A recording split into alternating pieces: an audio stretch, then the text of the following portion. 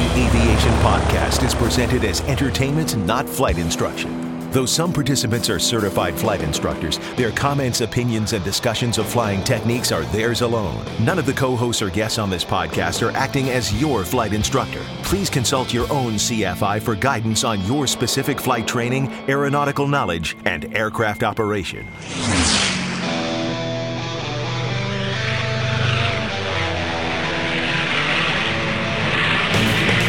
This is the Stuck Mike Avcast, an aviation podcast about learning to fly, living to fly, and loving to fly. Episode 185, The Successful Go-Around. Coming up in this episode of the Stuck Mike Avcast. Now here are your co-hosts, Victoria Newville, Eric Crump, Larry Overstreet, Russ Rosleski, Tom Frick, Rick Felty, and Carl Valeri. Well, folks, welcome to the Stuck Mike Avcast. My name is Carl Valeri, and I'm here with my other co-host. And tonight, we're going to talk about something a little bit different. You know, we rarely do them, and when we do, they usually don't go as planned. This is something your instructors always told you to be ready for and be spring-loaded to perform one. We hear many accidents and incidents of pilots performing one with no success. So what am I talking about? I'm talking about the go-around. And in this episode, we're going to discuss how you can have a successful go-around every time you fly. Interesting. Are we going to think about that? You know, every time you fly, you're going to have a successful go-around, and we'll talk a little more about that. And joining me this evening is Rick Felty, Tom Frick, Russ Rosleski, and Bill English. The rest of the crew is out there having fun, interestingly enough, out in campers and Camping World. Both Larry and also Victoria are out there having a blast, and they have been lately visiting many different airports and venues, and we can't wait to hear back from them. Anyway, guys, welcome to the podcast, everybody. Hope everybody's doing well this evening. Hey, Carl. Before we get started, quickly, our sponsors, aviationcareerspodcast.com for scholarships, career coaching, and interview preparation. Easy to find, aviationcareerspodcast.com, and also to go check out the courses there and the scholarships guide. Now entering cruise flight. On to our cruise flight. No news and announcements except, we're going to save it to the picks of the week, actually. Something I was going to announce, but I'm going to save it for the pick of the week. Let's move right into our discussion. I'll tell you why. We have a lot to talk about. This is so important to go around, and it's something that many of us don't have a lot of experience with because we don't do it every time. But remember I said to have a successful go-around every time you fly, and that's in your head too. You have to make sure you're spring-loaded for that. You know, there's some really cool information, and one of the reasons that I brought this up as a topic is I was reading, you know, the NASA ASRS callback newsletter that you can get. You go onto the NASA website, the Aviation Safety Reporting System, and you can actually sign up for this really cool newsletter that talks about different accidents, incidents, and it's interesting to see. In this newsletter, it's all about the airlines. And, you know, a lot of times we think, oh, gosh, you know, I'm embarrassed because I did an unsuccessful, in my mind, go around in my 172. Well, gosh, you know what? Go check those out. I'll have a link to it. Most of these people are having problems because they don't do them properly and for other reasons. But we at the airlines have a lot of problems with go-arounds. So, you know, there's many situations where you need to do one, and we're going to talk about a little bit, what an actual successful go-around is. But first of all, I'd like to, hear from, and this is what's cool. I think we've all had some interesting experiences as to a go-around, and one of the things I'd like to hear from some of our co-hosts is the why we go around, and possibly in the why we go around, maybe relate a story that you might have. So one of the things that I'll just start us off with some of the reasons that we would do a go-around on an approach or something like that. And recently, something that happened, actually it wasn't that recent, it was a couple years ago, but in my mind it was recent because I can still live through it, is getting behind a larger airplane. I was on final, and I think it was like a 777 or something. And boy, within 1 second, I was at a 45-degree bank to the left. So that was a wake turbulence encounter. And I actually was trying to save the landing and started moving towards the runway again and realized that I was not really stable and decided to go around. That go around was a successful go around in that we did it properly. We went around. We didn't talk to anybody. We made sure we configured the airplane properly, and we just called out and said, hey, this is so-and-so going around. And the tower came back and asked us questions, and I said, ignore them. We've got to clean this up because we it was kind of funny later on. The controller asked us why we didn't respond. I said, well, I think I had to clean my pants. That's why we weren't responding, because it was pretty darn scary at that point, that low to the ground. So that's one of the reasons that we would go around, is because of, say, wake turbulence. Some of them aren't as obvious as that, and this can be pretty violent, weather, etc. But also, I'd like to hear from some of the other co-hosts. Maybe Rick, what would be another reason we might want to go around? Well, I think I was going to use the words not stable, but that my first time, in training, I had it pretty well drummed into me, and I know we practiced it, meaning that I was asked to do it by CFI. But I remember vividly my first one that I made the call myself, and I just wasn't set up right. I think I turned final and I was just way too high, and I knew it, and I was out at an airport I wasn't really familiar with, but it was pretty. But it was pretty clear, and we had that call, and we knew to make. I knew enough about it to make a call when I needed to, and I just added power, and I said to the CFI, I'm going around, and I called it out, and it was great. It felt really good because I knew that it was the right call, and that it actually had come upon me on my own for the first time, and I remember that. So that was a big one. And then I had some scary incidents, one of which wasn't really a go around, but involved being ready enough to power up after basically what became a fairly intense porpoise bounce that I had, and I knew what to do. I knew that I still had the option to keep flying, instead of trying to get it on the ground, and that saved me in a big way that day, because it was intense, but it also came very naturally. So, and that was in the Cirrus, and I think there are some, the thing about the Cirrus I was in, I don't know if they're all this way still, is there's a fuel pump, I think it is. You guys can correct me if I'm wrong, but the fuel pump is on for landing so that you can go around. Am I saying that correctly, guys? Who knew the Cirrus? Yes. Yeah. So there was a lot about landing that already caused me to think about the go around. And in fact, some of the setup for landing is to enable that in that plane. And so, yeah, it was a great bit of training that came in handy and that I was ready for in those situations. And that's a great story. And what's interesting is through that whole process, it sounds like you did the go around properly, because I didn't hear you saying that we messed this up and messed that up. You were ready to do that. So it was full throttle and then make the radio call. In the one case, it was just a untowered field, but in the porpoise situation, it was towered, and I let them know, and they were cool. It was all cool, and it felt like that wasn't the bigger problem. Was getting my head cleared to figure out what I'd done wrong about the landing. But the go around was felt very natural and was actually relieving in a way, because I was in control again, if you know what I mean. Right. Yeah. No, that makes a lot of sense. Sure. Yeah. And the good thing is, your instructor did a great job training you to do a go around if you're not comfortable in the porpoising. Some people keep porpoising, and then we've seen a lot of accident reports as to what happens there, because things start coming off the airplane. And I know if the more skilled you are, and depending on what the situation is, you can regain control just above the runway and let it settle. But I was alone, and I was green. I wasn't a private pilot yet. This was like a cross, coming back or from a solo flight, and the safer thing for me to do was reestablish the pattern, which is what I did. Yeah. Yeah. Good job on that. And you didn't break anything. And that's what the whole goal is. No, and I'm here on the show to talk about it. So yeah. That's awesome. Yeah. I had a thought. I have to land this plane, that whole thing. Right. Yeah. And sometimes it does happen. You go through your head. What did I do wrong? You do get it shakes you up, doesn't it? Yeah. Yeah. It was definitely, okay, slow down. What just happened? And how do what am I doing wrong here? Yeah. And it does. Especially being alone, and when you're in that part of training, you think you've got it, got everything kind of handled, and then something's not quite right. In that case, it was speed, really.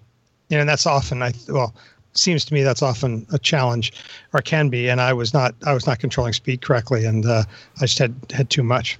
And once I thought about it and figured it out, it was good. I was definitely sweating that one. So the next one was a good landing then. Okay, the full story is that the next one was also a porpoise, and the third one was a good landing. So I had a couple of times around where, or I bounced. At least I bounced enough to know I was entering into a pattern.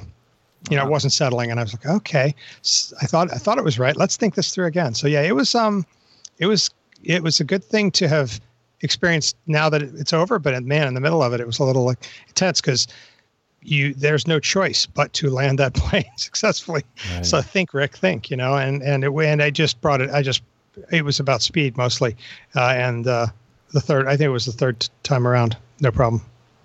Interesting though that you went around twice. Wow. Yes. And how many people do that? Yeah, I thought, I could keep doing this all day, except eventually I have to go home. Right. I actually can't keep doing it all day. But I was thrown. I thought, I can handle this, and then I probably didn't do much thinking. And then after the second one, that's when I probably had a bit more of a focused analysis of what was going on, and solved the problem myself by thinking it through. And in general, my biggest problem with my training was I don't know that airspeeds were as drummed into me as they should have been. So I wasn't, there was like a little margin of, like, I wasn't tracking those numbers close enough to, and often it was fine, but once I nailed those, or once I went, oh, I get it. In fact, this incident probably taught me a lot about, tracking those numbers, knowing exactly what they want to be. So that's how we learn a lot, isn't it? Yeah, that's for sure. But go arounds, I would say, to their credit, that the one thing that was good was we talked about them all the time and did them all the time, and it was helpful for sure. Well, no landings assured, that's for sure, and that's a good example of it. But sure, you put it together and you finally landed, and that's a harrowing story, but that's cool that you didn't give up either. You kept going forward, because some people are like, that's it, I'm not flying anymore after this one. But we all have those experiences. I went home that day, but I know I came back. So well, that's cool. Good. Yeah. That's a very good example. I was going to say there's very few instances where people go around twice. It's usually somebody else's fault, like somebody gets in your way, etc. But that's actually, I'm glad you did that, because some people would just say, that's it, I'm just going to keep porpoising, and whatever happens, happens, and that's a bad thing. Like this next time around, whatever happens, I'm not going around. It's pretty clear. It gets more and more violent. Trust me, as you know. Oh yeah. I've porpoised many a time. Or it can. Yeah. What's interesting is what you just said. You said, I'm not going around. And how many times have you heard that? I mean, it's incredible. And now there are instances where you're like, we're not going around because we can't. It's a fuel issue, et cetera. So that I get. So no matter what you have. But it's very, very, very rare to say that. I mean, if your engine quits, obviously you're not going around. But in this case, you got it together. I thought that was awesome. Really good story, though. Porpoising down the road, that I would say is pretty much an unstable approach example, which led to that. It didn't feel like it until it starts oscillating. Mm-hmm. Yeah. If everything else, I was lined up right. But what wasn't right was my airspeed. Yeah, awesome. Great story, though. Yeah. So other situations we might want to think about, maybe Bill English, can you maybe think of something that we might have as an example? Sure. I mean, Rick's got there's a number of good stuff that you had in there, Rick. We're talking about the stable approach, and that's one of the, I know when I was instructing a lot, and still when I fly now, kind of thinking about your own, like, minimums on your approach, set some gates when you're turning to final. Am I on speed, on power, on glide path, and everything? And I recall, I think it was up in Maine. I was flying I was with another instructor. Right? How dangerous is that? 2 flight instructors in the same airplane, and it was one of those springtime fronts that comes through New England.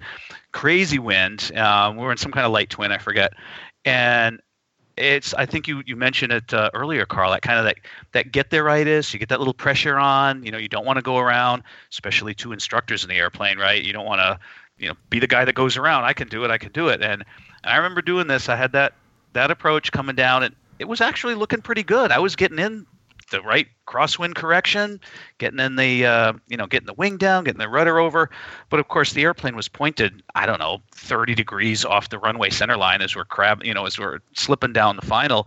And I just remember the other fellow that was with me, and we were good friends, just kind of looked at me at a couple 100 feet above the ground, and they said something like, a lot of people, they would have gone around by now. And that was just what broke the spell. I'm like, you know what?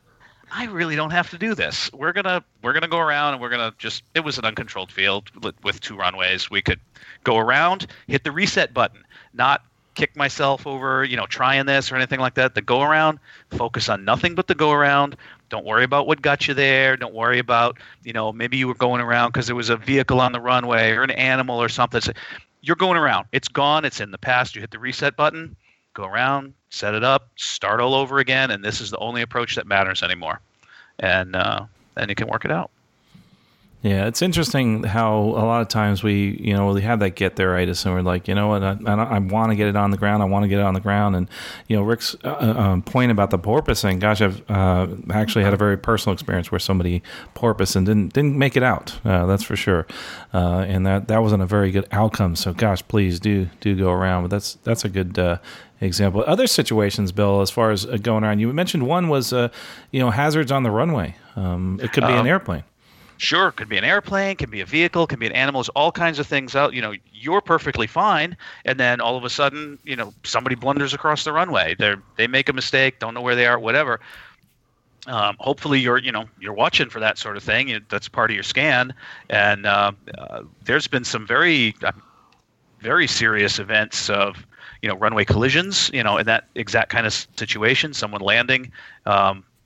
There was a very famous accident back in, I think it was in the 80s in Los Angeles, right? A 737 and a turboprop. Someone got out on the runway, and the go around was too late, and bad accident there. A lot of that has happened, so got to keep your head up and on a swivel for that. And we never know what's going to blunder out on the runway in front of you. It could be any of those things. And again, you just hit that reset button. You're going around. This is all that matters now. Worry about the details, who was at fault or whatever later on. Just get out of there and make it safe. Sometimes we're in an airplane, though. We don't want to go around, and there's something comes on the runway. Relating to that, I remember being in the cockpit of a 777, and I'm in the jump seat. There's 4 of us up there, and this aircraft, we're overtaking another airplane. That's another example. And there's a Dash 8 on the runway, and we're all looking at each other saying, hey, we should go around. The problem is we're flying with a super senior captain, and you know what happens? Yeah. It's like, oh boy, who's going to pipe up now and say go around? And, I kind of did the hint and the hope thing and said, boy, this might be a go-around pretty soon here. We did not go around till the airplane disappeared underneath us. Mm-hmm. And it was, I would have loved to see the video of that one. And finally says, yeah, we're going to go around. And it was silent. I mean, absolute silence in the flight deck because we're all looking at each other like, oh my gosh, why didn't we do that earlier? Why didn't we just go around knowing we're gonna bump into that thing? That's for sure. Yeah. But anyway, other examples of going around. How about Russ? We haven't heard from you as far as other examples of why you might want to go around. Well, I think most of the examples have been said already, but certainly, and Tom knows this just as well as I do, or anybody who's been instructing a long time, we go around a lot, right? Mm-hmm. With students and learning how to land. And most of it does come down to the unstabilized approach. Idea that we kind of briefly mentioned. I'm sure we'll talk about it a little bit more. But just, that any time where, you're just way too high or way too low or just, not lined up on the center line or you don't have the right crosswind corrections in. And I tell my students, anytime you're coming on final and you don't like the way something looks, even if something's just nagging you a little bit that this might not be quite right, hey, that's good enough reason for me to go around. I tell them, from the right seat, I will never question their decision to go around. If they think they need to go around, and we'll just come back around and try it again. So taking that kind of, what am I trying to say? Like a stance on it and the stigma attitude, of going around from very early on in training, I think is real important because because you're right, and we've said it a couple times already that sometimes you just don't want to go around and you feel like you'd be embarrassed or something. But if I see a pilot go around, I'm thinking, hey, that's a smart pilot. They saw that it wasn't working and they decided to take the safe option there. No problems with that. These are all good examples of why to go around. I think one other that we didn't mention is mechanical failure, and why should we go around on the mechanical failure? And I have one good example in that I remember putting the gear down, and I thought I felt the gear go down and lock in place, but I didn't have 3 green lights. And it's funny because it's kind of embarrassing to say this, but we both said to each other, well, the gear's probably down. And I'm like, well, wait a minute. What did we just say? Probably down? You know what we should do? And we're both looking at each other. Yeah, I guess we should go around. So we went around. I'm glad we did, because what had happened is the circuit breaker popped on the hydraulic pump for the gear. And if I did land, that would have been extremely embarrassing. Not only that, it would have been very, very expensive, I'm sure. So get out of there, figure out your mechanical problem, and come back around and fix it. There's gear problems. There might be tire issues, that type of thing. You never know what's going to happen there. Another thing that we didn't really mention is wind shear. Wind shear go-arounds, I've done at least 5 of them due to wind shear, and it is quite exciting because you're in a really bad situation weather-wise, and especially in some of the larger airplanes that have the wind shear advisories and the wind shear warnings, and they tell you wind shear go-around. It'll shock you. All of a sudden it's like, whoa, what do you mean wind shear? And you're out of there. It really takes you back for a second. It's like, oh boy, go around, and then we're out of there. So let's talk a little bit, though, about how to make a successful go around. We've gone over the reasons, but now we've made that decision to make that go around. So how do we actually make a positive go around? So Tom, I know we haven't asked you yet, but give us some examples possibly of a couple things that would lead to a successful go around. Making sure that you're powered up and that your pitch is up and that you have control of the airplane, getting air back under the wings again. As I was listening to the discussion of some of the go-arounds, I can relate to just about every one of those things. I mean, for me, it's from a teaching standpoint, I'm teaching this and relating it back to a student when we're out in the practice area, and the very fundamentals of like even just doing slow flight and recovering from slow flight and relating that back to this is what a go around is going to feel like. Your controls are going to be all mushy, and you need to get that power in and start cleaning the airplane up, getting some air over the wings and starting to climb back out again. And that's the feel that they're going to have. And we do it at altitude so that when the first time they do it close to the ground, it feels natural to them, or at least the fundamentals are there to make it start feeling natural. So, I mean, that initial power and pitch and getting that airplane cleaned up is probably one of the most important things to get your head wrapped around with a successful go-around. And doing that is another way, I'll chime in on this one, is making sure that you do the right thing as far as when you power up. I think you said power up, pitch up at the same time. Some airplanes do the opposite. I know for the most of the airplanes we fly, when you power up, it does pitch up for you. But a couple of the jets that I've flown that have the engines on the back there, if you power up, you're going towards the ground faster. And that gets really, really exciting.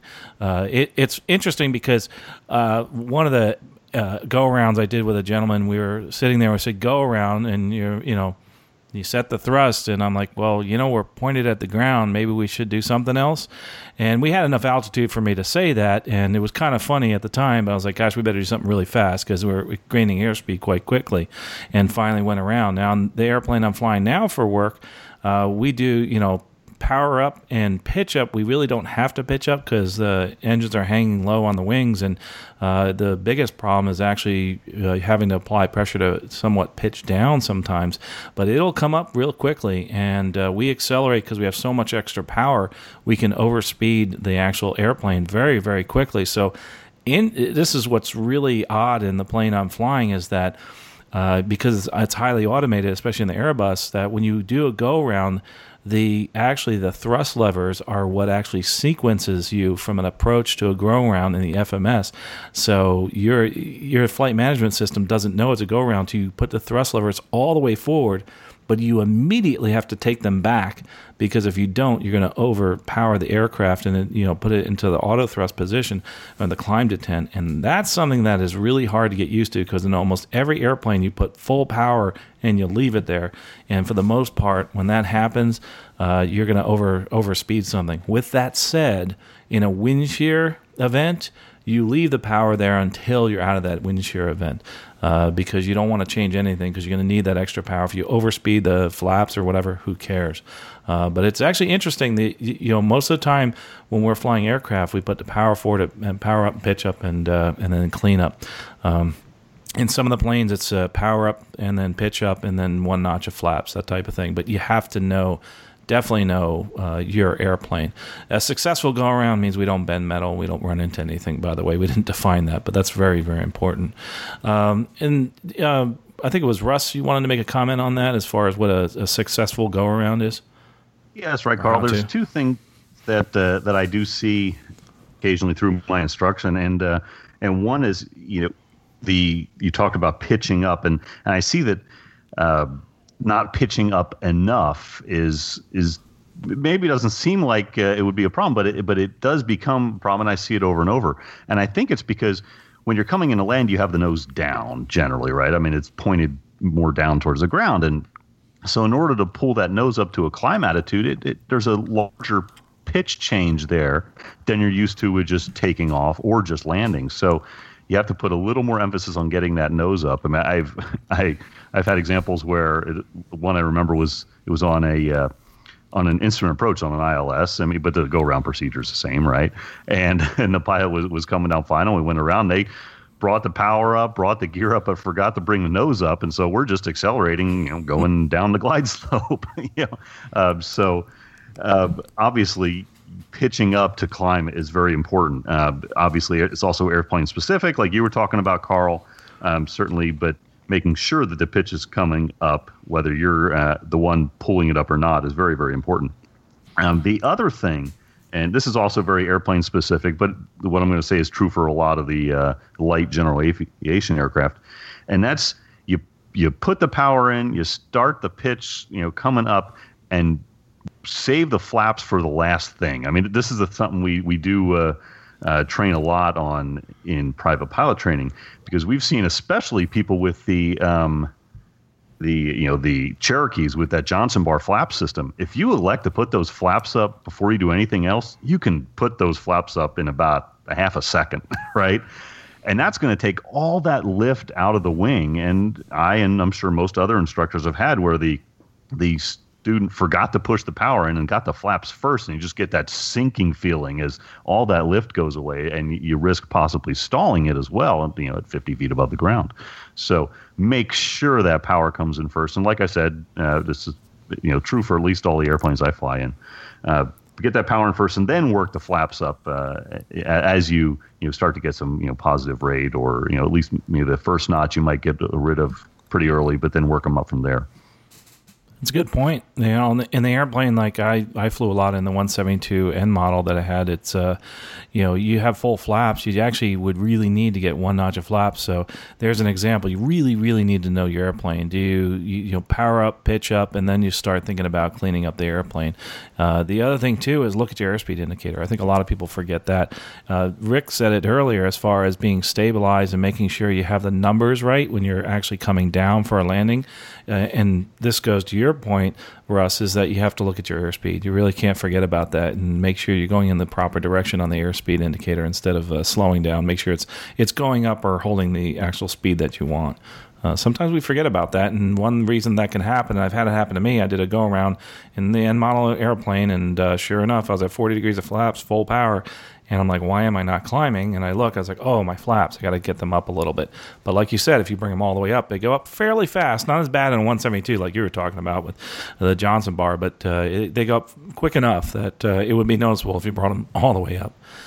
There's some other things, too, as far as on the ILS that there's some considerations, aren't there, Bill?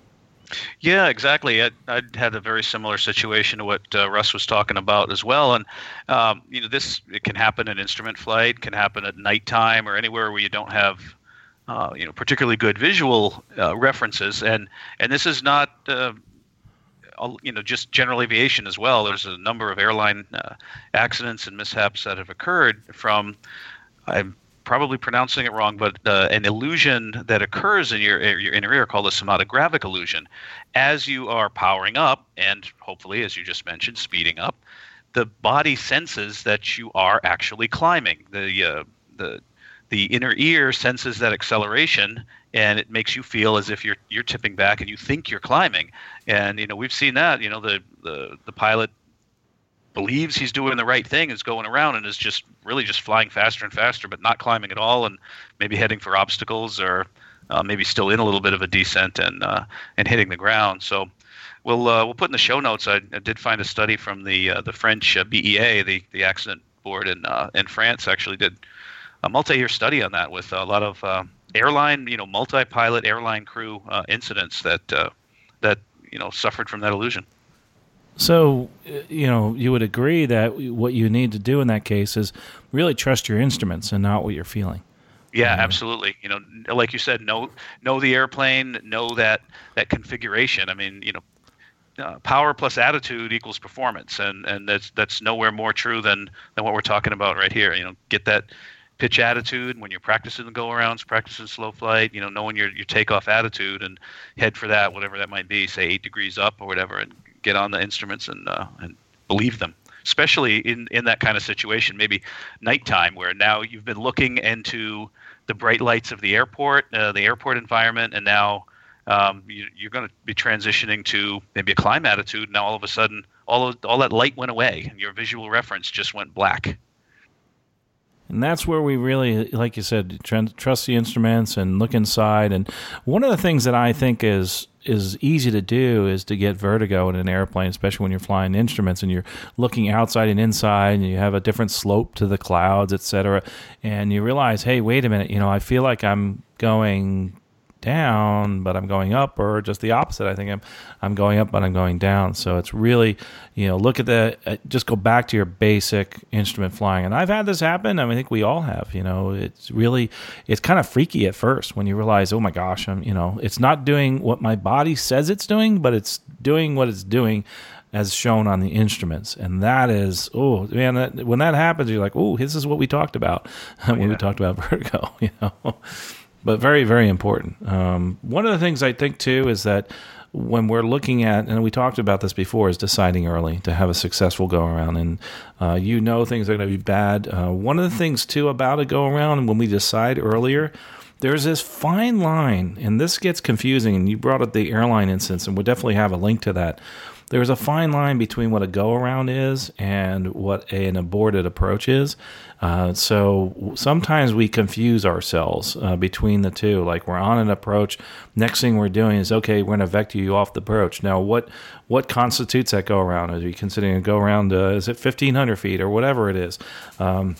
For those people that have instrument systems, like in the plane I fly, that kind of will or will not sequence based on the position of the thrust lever, what do I need to do next? How do I recycle my GPS or my Garmin or whatever system I use so that I can do the approach again? And that sometimes can be a little bit confusing.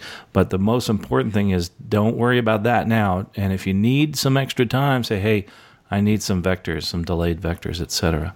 So anyway, I think that's it as far as how to make a successful go-around. Does anybody else have something they might want to add to that before we move on to the other points? And this is actually the crux of the matter, is the next thing we're going to talk about as to why we don't go around.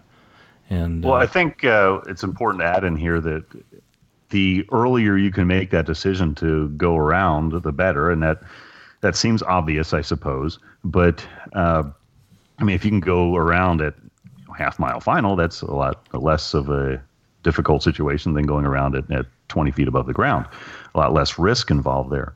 And you can see the potential for usually pretty easy. Certainly as an instructor, I know well before the student knows that we might be going around. But as you start to see things become destabilized, we'll use that word again, you put that thought in your mind, hey, if if this goes on for much longer, I'm going to have to go around. And if you've got that thought in your mind, I think you're much more willing and ready to do it. I mean, you can tell you might need to go around from a mile final or more possibly, depending on how things look. And if you are able to start the go around at that point, that's great, because that is so much less risky than waiting until the last minute when you're close to the ground. Russ, you brought up a great point, and you said stabilized and unstabilized. One of the things I think we may not teach our students sometimes is what is your criteria for being stabilized, and where do I need to be? If I'm 500 feet above the ground and I'm, X amount of knots too fast, do I go around then? Is there something that you use, Russ, to kind of help your students determine if they're stabilized or not? No, there probably should be, but no, I don't have something like that. I know some other folks do, and I certainly know that corporate flight departments and Part 121 operations do. What I'm looking for more, especially with the light aircraft that I'm teaching in, is that if you're on your airspeed, you're on your glide path, and while you're on final and things are under control. If they're not, you need to go around. I like that. If you think you're not going to make it, just go around. And it's really judgment. What is stabilized? If you think you're unstable, you probably are. And it's time to start thinking about going around. And I think that's some great advice. I mean, it is subjective. Some people have very specifics as to this is what I'm going to do. And it's just like your minimums. When you go out flying IFR for the first time, you're not going to do anything lower than 1,000-foot ceiling. You can do the same thing. If you're on final and you're 500 feet above the ground, you don't have your airspeed and your configuration right, and your gear's not down yet, well, then go around, do it again. Or if you don't have your flaps down or whatever. And then as you get closer and closer, you can make that decision. And also remembering, too, that you can make that decision even after your wheels touch down. It may be a go-around after that, as we talked about in the porpoising. So really good stuff about how to make that decision. But also another point to stress here is that I don't think people go over this as an emergency maneuver. Some people, they start looking for the go-around maneuvers in emergencies. It's a normal procedure is a go-around. So if you need to, you just abort the approach and you go around. So just remember that. It's definitely not an emergency. Let's move on to the really important part of this, and this is how we can prevent ourselves from not going around, or prevent ourselves from in a situation where we should have gone around. And first of all, what are some examples? I'll start with Tom. Examples of something that would stop us from going around, or in other words, why aren't we going around? Carl, I don't know if I can answer that question. Because I was taught early on that landing should be a surprise. I was prepared to go around on every time I made an approach. That when the wheels touched the ground and we came to a stop, it's like, oh, we landed.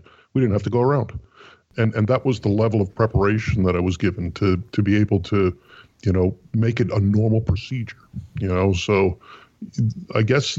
The things that I see in my students is like they feel like there's they're either rushed or pressured, or something is in their mind that's telling them they have to get the wheels on the ground and get off of the runway. That once you've got on this approach, that's why you're there, and you have to land, and they forget that go around is a procedure, and that's why we're talking about it tonight, because it's that important. It's to get into your mind that going around is a normal part of flying, and there's no shame in it, and there is nobody goes, oh, well, look what he did. Most people, like we've all been saying tonight, I never chastise a student ever for going around. It's a good decision. It's always a good decision. And you fly the plane, you go around the pattern, and you set it back up again, and you try to get the wheels on the ground as safely as possible. And that mindset is what we're trying to get to. And I don't know that I can answer why people don't. One of the things that we should get in our mind, like you said, is that, always be spring-loaded to do the go-around, especially, you look at doing tailwheel instruction, you're going to be going around at some point, and many times in your training, and that should be where it is with any type of training, right, Tom? Oh, yeah. And I was going to bring that up in that other piece of discussion. When I was doing my tailwheel, good Lord, and not only getting my own, but teaching it as well, go-arounds you can get unstable in a tailwheel aircraft very quickly. Your hind end will chase you very quickly if you're not very prepared to go around at all times. I was doing tailwheel instruction in a little 140 that had the steel leaf spring landing gear, and man, if you bounced those on the ground, you didn't want to try to do that again. You were always ready to go around, and it does. It helps. That's why they say that tailwheel endorsement helps you so much with your stick and rudder skills and with the skill of going around. So in our minds, one of the things we need to do is always be ready for that go-around. But there are still reasons why we don't go around. There's, if you talk to people as to why didn't you go around, and some of the things that I've heard, from a student is, hey, I needed to get the plane back to the FBO because the next student has to fly that plane. And it's like, well, they have to fly it in one piece, So let's just go ahead and go around. Don't ever worry about the person behind you or the person down the FBO or whatever. A lot of times people do worry about that as far as the go around. Another instance I heard of, and actually we saw on video, is a military aircraft landing at a general aviation field. Having been close to that investigation, you heard of somebody pressuring the pilots to actually land. I won't say exactly what they said, family-friendly podcast, but they really wanted to get that plane on the ground and wound up putting it at the wrong airport. And, that was an instance of where a passenger is pressuring you to get on the ground. The pressure may be real.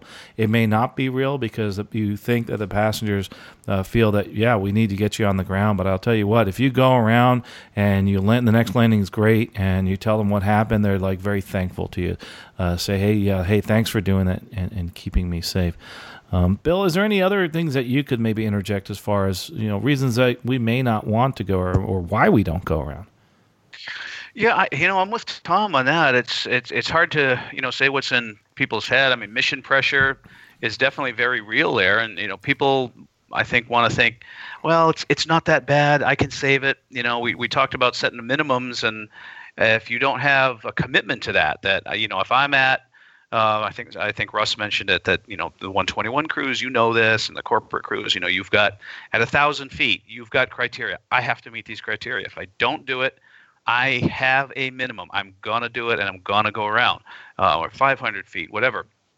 And people think that, well, it's almost good. It's almost good. I can save it. And I think there's a lot of that you're not wanting to admit failure, and we have to get that mindset out of there.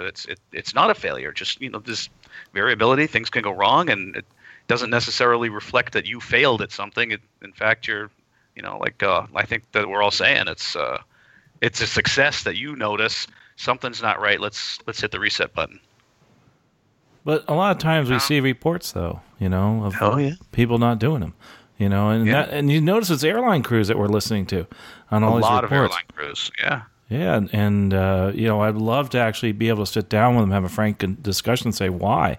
I have some of my own feelings on that. I mean, the last 2 go-arounds I've done, through the go-around process, the pilots I was flying with are like, why are we going around? This is, they expletive, wrong that they're doing this to us. It's like, well, who cares? Let's just go around and figure it out later. Because a lot of times it's air traffic control or they did something wrong to you, Just it's the way it is. It is what it is. And I think opinion, by the way, is that one of the things in my mind is you hear a lot about with airline crews because we are so driven to get that mission done. It's like, no, I don't want to go around. Give me another runway, do something, but I really don't want to go around. In your experience, Carl, in the airlines, I'm sure you probably have seen more go-arounds from that purpose then, right? That it's air traffic initiated rather than you do it?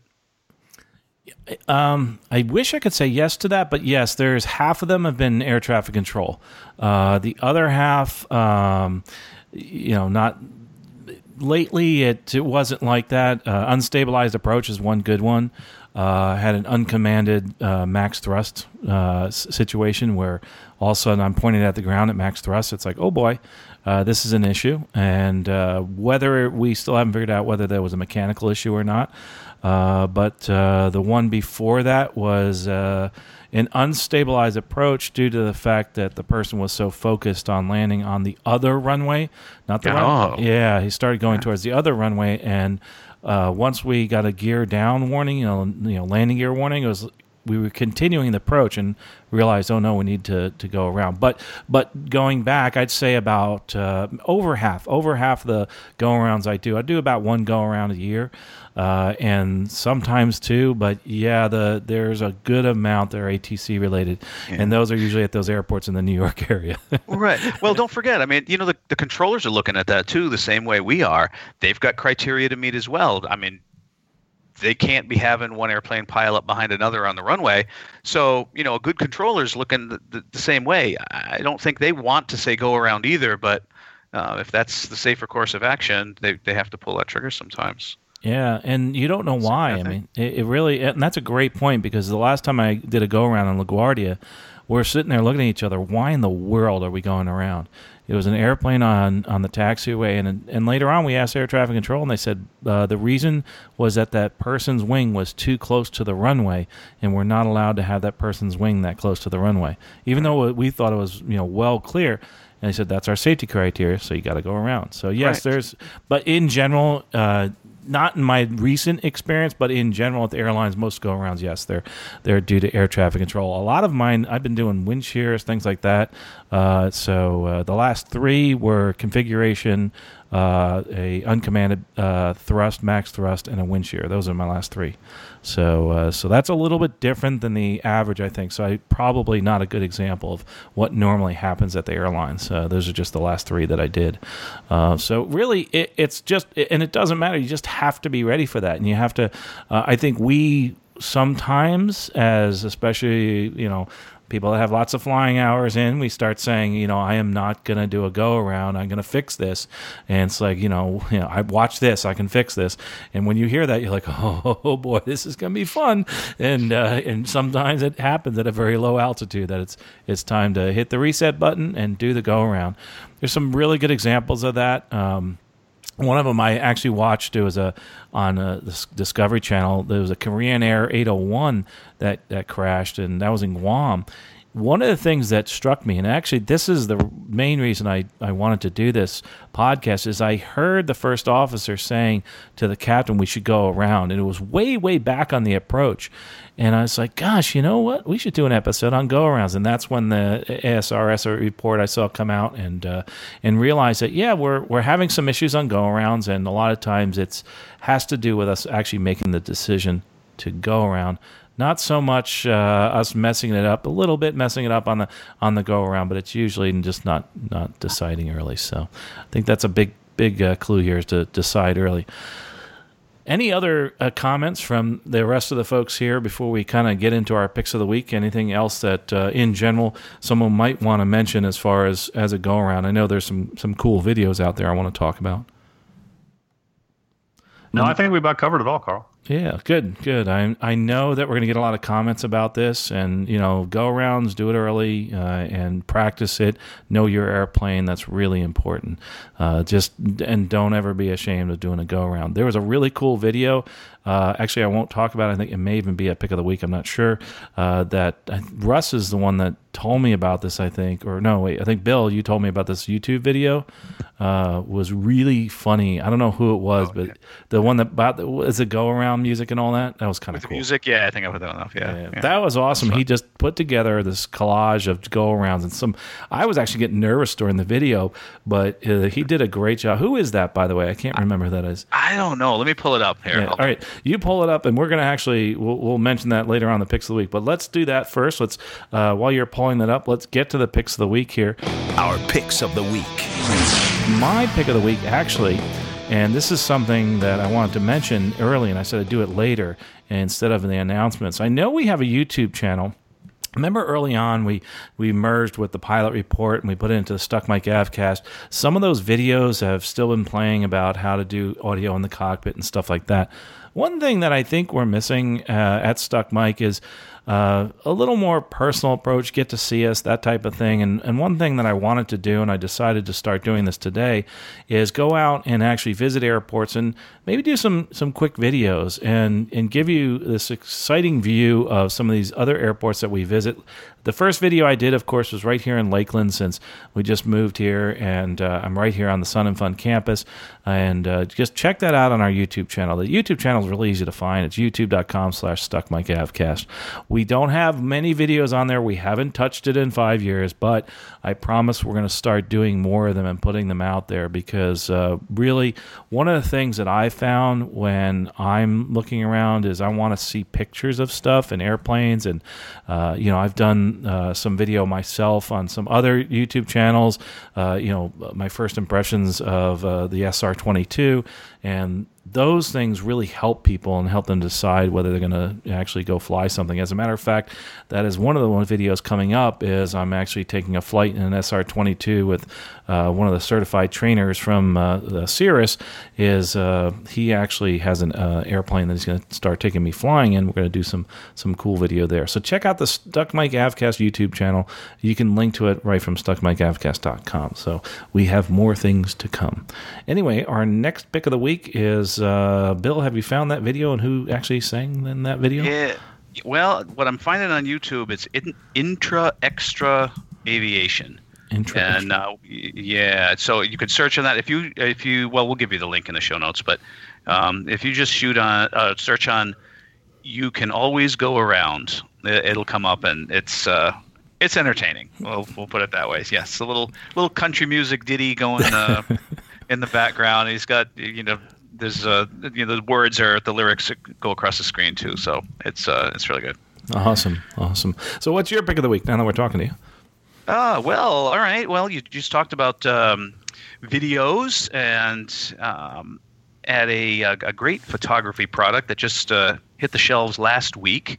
Kind of a little aerial photography, and one is the DJI, the famous drone manufacturer, has come out with the Mavic 2, which is their small fold-up drone, and it has come out with a great new professional photography version. One of them has a Hasselblad camera. Photographers in the audience will definitely know that name, which is 20 megapixel stills, a full 1-inch sensor, 10-bit video rate, a real professional aerial photography platform that you can stick in your pocket, and another version of it with a actual optical zoom on this. So great for traveling, taking those great aerial photos of scenery. Of course, be careful with it around airports. But would fit. I was going to tease Victoria. This would fit perfectly just in one of those little cubby holes in the camper van.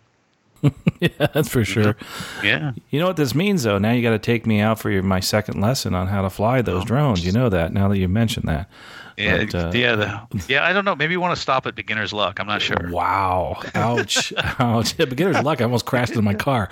But that was interesting. By the way, DJI, now that you mentioned that, I should have mentioned the first video that I did, or just the recent video, was I just purchased the Osmo 2. DJI Osmo 2, that's for your cell phone. And wow, that's incredible, the stabilization and the gimbals products that are out there by DJI. Easy to use, even I could set it up. Honestly, it took me a second to balance it, but it was really, really cool. But the Hasselblad camera, if anybody's into photography, I mean, just amazing cameras. They've been making them for so many years. But really cool. That's maybe the next thing that I get. I don't know. We'll see. I wonder how we're going to do that. We could do a video flying overhead an airport. We'll figure it out. But anyway, there's a link in the show notes for that. Thanks, Bill. Moving on to the next pick of the week. Tom, what is your pick of the week? Yeah, so I was always waiting for the podcast to start tonight and looking over the topic and kind of looking at that. I was looking through email and realized that I had gotten my safety brief for the day. So I picked the link as a pick of the week. The FAA safety briefing. If you're not getting this thing delivered to you, it's something that you should have. It really provides good information. I was just kind of flipping through it and looking at some of these articles, and they were even, the one that was delivered to me today was the July-August one, and there was pieces of that are even pertinent to the conversation we were having tonight.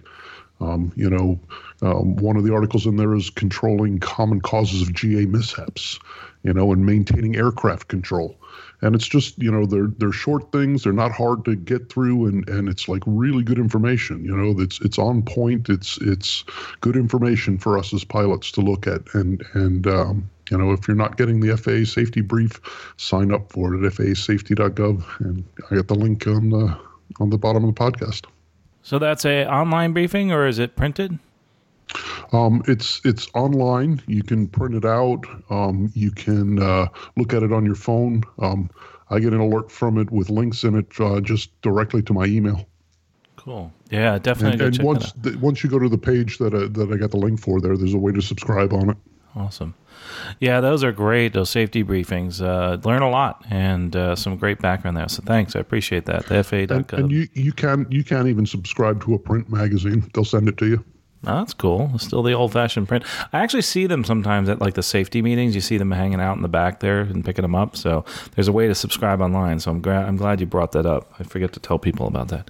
That's awesome. Thanks, Tom. Appreciate that. Moving on to the next pick of the week. Russ, what is your pick of the week?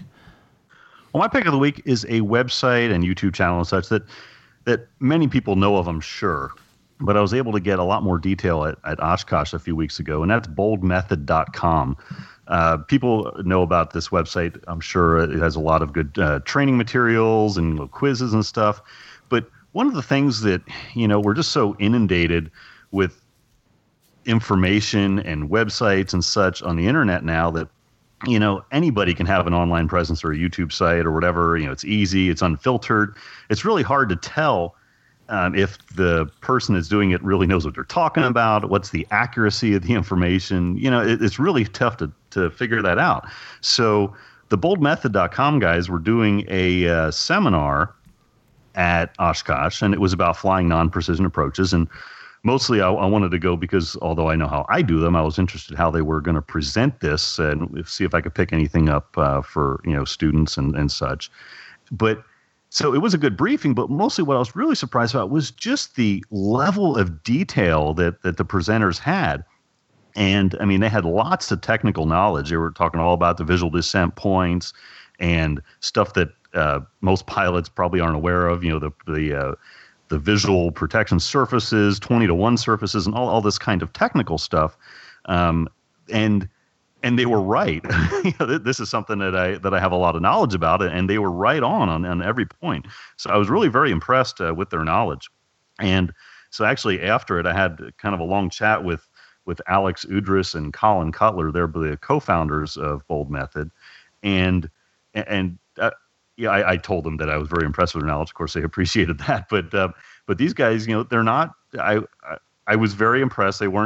They came off very well. They have a lot of experience in the training world. They've trained government and civilian flight organizations and done a lot of software development and that kind of stuff. So if you go on boldmethod.com, they've got their short quizzes and videos and little Flash or Java training tools, and heck, they even have videos on go-arounds. So it's very, very well done site, and if you're not aware of it, you should probably go check it out. And do believe that they're very knowledgeable and know what they're talking about. So good job. Awesome. Boldmethod.com. I think we've all heard of them, and just some amazing videos they have. So we'll check out the go-arounds, that's for sure. I think they have it on their YouTube channel too. So thanks. I appreciate that, Russ. Let's see. The last pick of the week comes from Rick. Rick, what is your pick of the week? Yeah, recently I got to hang out with a friend of mine who teaches, he's a CFI and teaches specifically tailwheel up here in New England and part of the year in Florida. And we were hanging out talking, and he's just someone I have really enjoyed flying along with in a couple of his planes, basically just enjoying low and slow with open doors, and so there's a video that I found that I really like that is sort of a chance to be doing that. It's from Flight Chops, and we'll have the link. It's basically the night that he sort of fell in love. Not my friend, but the Flight Chops dude super fell in love with the Super Cub, and it's a 4-camera video in the pattern at a grass strip, and it's really it's a great mixture of both the beauty and and energy of what it's like in a late afternoon to be buzzing around a grass field, as well as some tips about what he was doing that day. This was not long into his tailwheel training, so this is someone with early experience, but not not extensive, but enough to be paying attention to his own habits and looking them over, with cameras. And it's beautiful, and it's 13 minutes long. It's a really great way to sink into that. So we'll have the link in the show notes, and it's you could look it up. It's Super Cub Finding Zen, the grass strip and tailwheel flying. So that's my pick. Awesome. Flight Chops has some amazing videos, and love what he's doing with everything, and kind of ties into, I always used to call them the Rick Felty videos with all the different camera angles, etc. I remember seeing those so often. This one, I guess, is not the normal crew. Like, he just was out on his own, and he hooked up 4 GoPros and did his thing. So it's actually, he even talks about that. It's kind of simple in its approach, simple in the kind of play. It's all very kind of basic, but really, really pretty. So. Awesome. Got to check it out. That's like I said, all his stuff is cool, but I love that kind of approach, and I love that simplistic type of design. So I definitely will check that out. Appreciate it, Rick. That's awesome. I love that pick of the week. Well, gosh, that's it for the episode today. And I tell you what, I hope that's one of you listening, if you're listening now, that you've learned something. And that's what we try to do. Of course, we're not your flight instructor, and I really would encourage you to go talk to your flight instructor about go-arounds, because that's what we're trying to do. We're trying to start this conversation. This is about learning to fly, living to fly, and loving to fly. But one of the most important things that what you need to do is, if you love aviation and you like to learn, is you keep engaged. Some of us have been out of small airplanes for a long time. Some of us haven't flown at all in any airplane in a long time, but I'm hoping that this podcast will keep you excited about general aviation and help you get back into it. I mean, look at me. Finally getting back into general aviation, flying small airplanes again. It's been over a year, and it's been a heck of a transition, but I tell you what, when you get out there and you start flying, no matter what plane it is, it's absolutely exciting, and it's so much fun. But don't forget that if you're landing and you don't think it's going to be successful, make sure you go around. Well, folks, I appreciate you listening. We'll talk to you next episode. Safe flying. You've been listening to the Stuck Mic Avcast. Members of the Stuck Mic Avcast may receive compensation for products or services mentioned during the podcast. Compensation may be received in the form of, but not limited to, referral commissions, free products, or service trials. Our opinions and views are never influenced by any compensation, and you should always perform your own due diligence before purchasing any products or services mentioned during the show. The Stuck Mic Avcast is an aviation podcast and a Valeri Aviation Corporation production.